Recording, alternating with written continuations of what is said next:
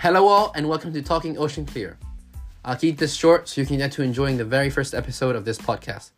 But I thought, as your host, you want to know who on earth you were listening to. My name is David Segardi Diaz, 17-year-old, currently living in Barcelona. Although my heart is bound to the beautiful city of Santander in the north of Spain, the place where I was born. So why did I decide to start this podcast? The answer is simple, really.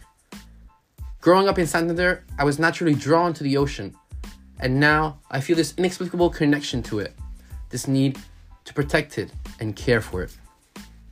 It seems to me that our responsibility is to use the tools we're given to protect that which we care for. For me, that means starting this podcast, but for you, it may be something different. What matters is that we act.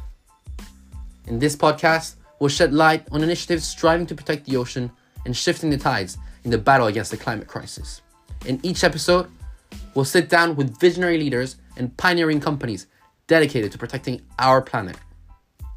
Join me as we dive into these captivating stories. This is Talking Ocean Clear.